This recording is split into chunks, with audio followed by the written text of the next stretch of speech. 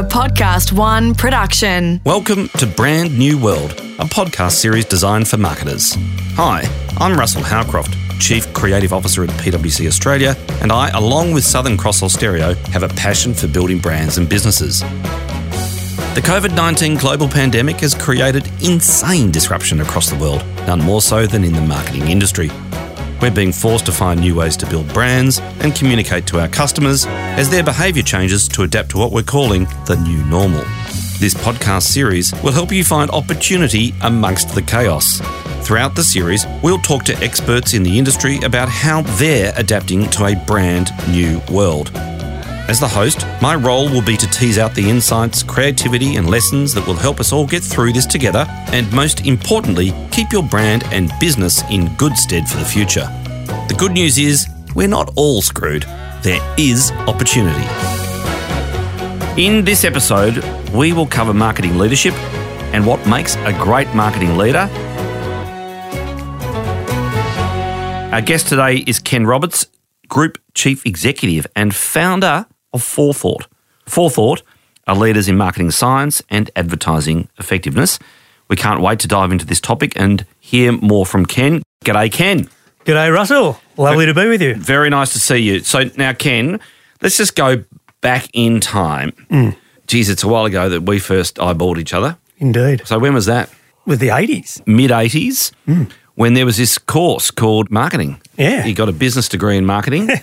We call it Monash University now, of course, but at the time it wasn't. No. It was the Chisholm Institute of Technology. Would you say it was when marketing was starting to become a science, or is that over the top? No, I think that in Australia it was absolutely at the forefront of the development of marketing theory and science. I think it was probably a good 10 years behind the US. By the way, in those days, Russell, you know, the enter score to get into that course was as high as commerce or any of the other, you know, even as high as law, some universities. So it was an emerging category at the time, and it grew very strongly. And the folks that were the leaders in that course in those times are today really legends in marketing. When we were doing the course, did you know that you'd hit a sweet spot when you were there? Definitely. Yeah, definitely. So tell us about that.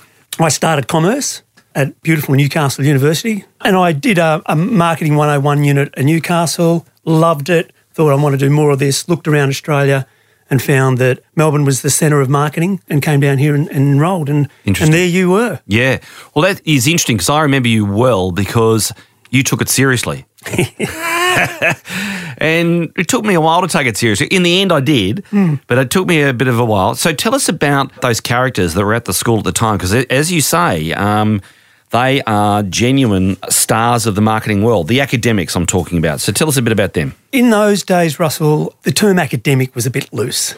They tended to be folks that were practitioners, and they'd had some street cred.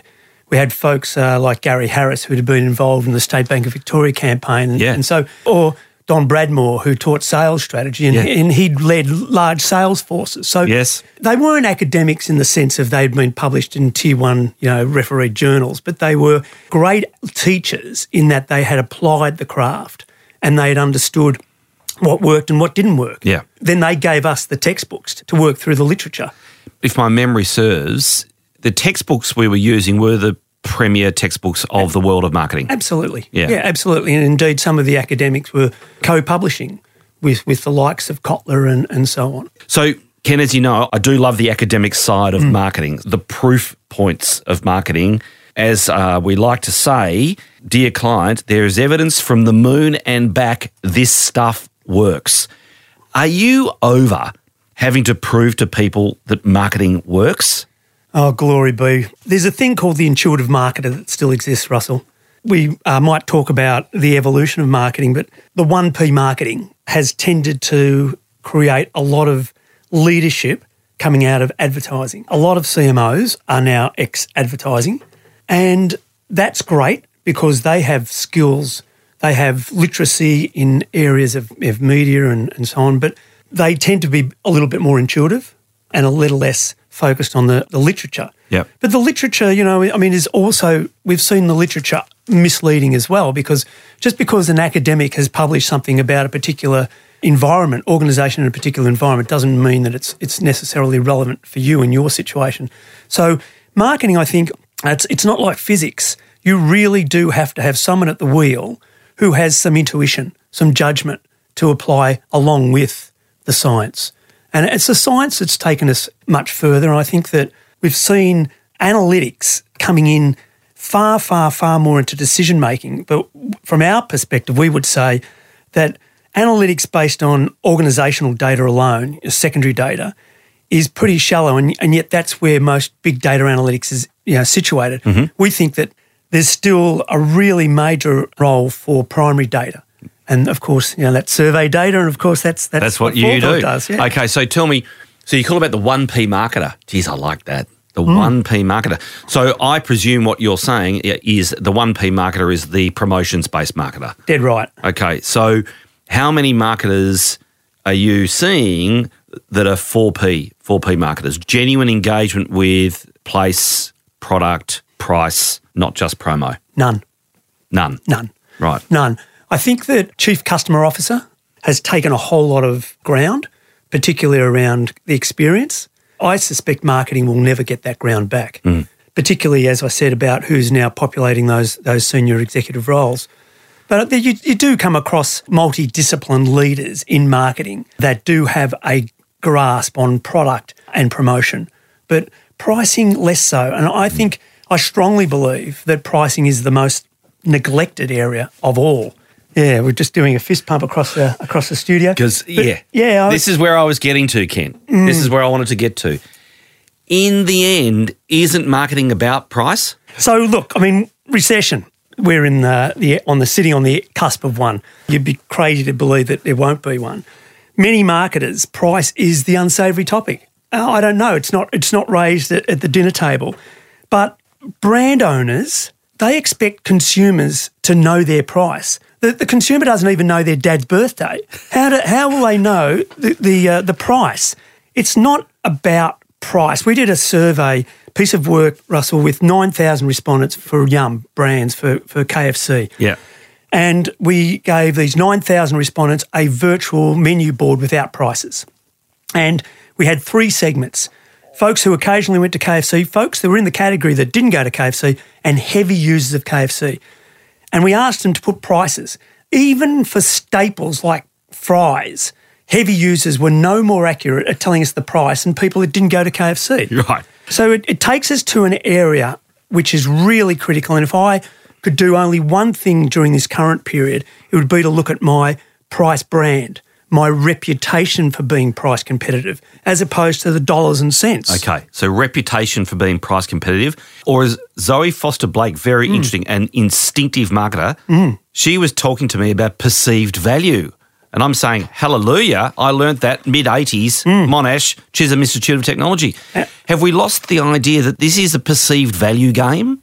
Oh, I think 100%. Right. Russell, in number 1 Market Street is Caltex's headquarters, or Ampol, so it will soon be known. They have a whole floor of pricing analysts. And yet, the pallet of wood and the pallet of water sitting out the front of the service station is as powerful as the board. Yeah. So understanding what are the non-price cues. We did a study in the US for a large restaurant chain, and they couldn't agree on price. The franchisees could not agree on a price. So we had to help them to communicate in their advertising price without saying a dollar value. And one of the most powerful things was the talent. So university students, other demographics like older people, ethnicity, the talent, the location, all those sorts of things were communicating price competitiveness. Yeah. So reputation. So Ken, forethought. You've got an office in the CBD of Melbourne. Yes. You've got an office in New York. Where are you based in New York? Madison Avenue, 400 Madison. Geez, only Madison Avenue. Nice. Thank you. You like employing PhDs. We do. Yeah. So how many of those have you had over your journey? Oh, glory. Well, easily 100. Okay. Academic papers, how many have you been involved in? I've personally published twice in the Journal of Marketing Science, which is the top That's the marketing one. journal. Yeah. And then people that have worked with you, they've been prolific in that space as well? Indeed, yes. And PhDs now, even now, are you concentrating on the academic side of your practice? Yes, we still have a number of PhDs, but we've probably got a lot more master's degrees and masters in psych. Yes. We find that masters of psych, Russell, in marketing are tremendous, not only because of the buyer behaviour aspect, but because they do a very significant amount of stats in their undergrads and their postgrads, and they're pretty keen to understand what makes consumers behave the way they do, which is our core. That's your thing. We're in this downturn, right? And as you said, you're a primary data man. So just give us a bit of insight into what you're hearing out there with your data. What's happening? I think that there's been a lot of free advice coming out of different circles, and for me it's largely about problem announcing as opposed to problem solving. And we've been doing a study where we've interviewed now in the last 12 weeks 20,000 people, some in America, some in Australia. And first and foremost, Russell, it's not homogeneous. There's a spectrum of early adapters, not adopters, but early adapters, right through to folks that we're calling the home safe. And those two segments represent about 30% of Americans. So the early adapters are raring to go. They want to go to restaurants, they want to go travelling. So this is US data? Yeah. Well, we've replicated in Australia as well, but I'm just using that. But the home safe segment, they're older and they are not about to reassimilate. No matter what changes the government is making in terms of opening the system up, they're staying home. Yeah. And they're afraid. Yes. So there's been a rebound in Australia from the beginning of May to June. There's been about a 65% improvement on our normality index. So people are starting to go towards normality again. Yeah. However, we have an implicit scale, Russell, that enables us to measure emotion. And that's telling a different story. What that's telling us is that people are still very anxious. And you know about anxiety. Anxiety is like a lead anchor in terms of behaviour. Yep. And in terms of discretionary behaviour, particularly so. Discretionary behaviour might be a holiday, might be a holiday house, or it might be a rhubarb tart at a farmer's market. It depends on different people. But the thing is that the savings ratio has gone up. People are saving more. Now, this is a problem for the government in terms of their stimulus. Yep. But it's not all bad news. Yeah. The good news is that there is a tailwind for brands. And the tailwind is that the positive emotions are back to pre-COVID. So when you talk about love, happiness, surprise, those aspects are all back to the normal level. And so you need to be cognizant of the negative emotion, but the issue there is that brands can't solve negative emotions by saying that they're there for you. Right. It's just in 1 week, we had a 17% increase in the number of respondents that said to us that they don't believe that the brands are there for them, that are saying it.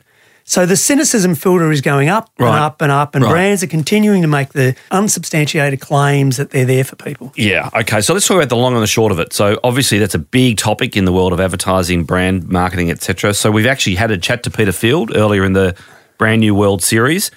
So when I say the long and the short of it, you know what I'm talking about. The listeners will know what I'm talking about. So, obviously short-term sales-driven versus long-term brand building. Give us your point of view in the here and now around the long and the short of it. Yeah, well, Forethought believes that the best communication has both brand building and retail activation in the single communication. No, really? Yes, and it doesn't. I understand that if I'm doing TV, then I'm more likely to get a brand building effect. I know if I'm doing some sort of digital, I'm more likely to get a come and get it now retail activation effect.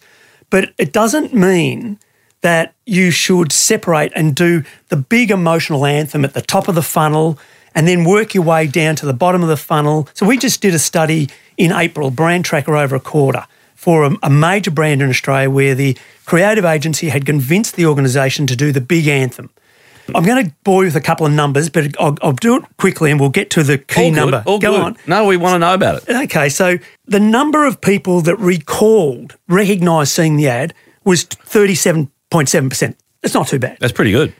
The people that correctly linked it to the right brand, 69.2%. Okay. That's good. That's a good number. That's pretty good. Now, if you multiply those two out, you get a probability of 26%. So 26% of the target population recognised seeing the ad and remembered who it was for. Yeah. That's okay. Yeah. So that's top of the funnel. Yeah. Let's go to the bottom of the funnel. Have a look at the results there.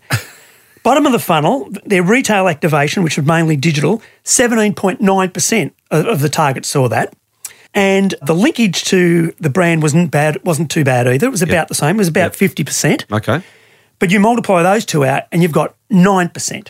Oh. Now what you're doing is you're multiplying who was at the top of the funnel by who got through to the bottom of the funnel, and you soon work out that only 2.3% of the target actually made it all the way through from the top to the bottom. It's not a funnel. It's a sieve.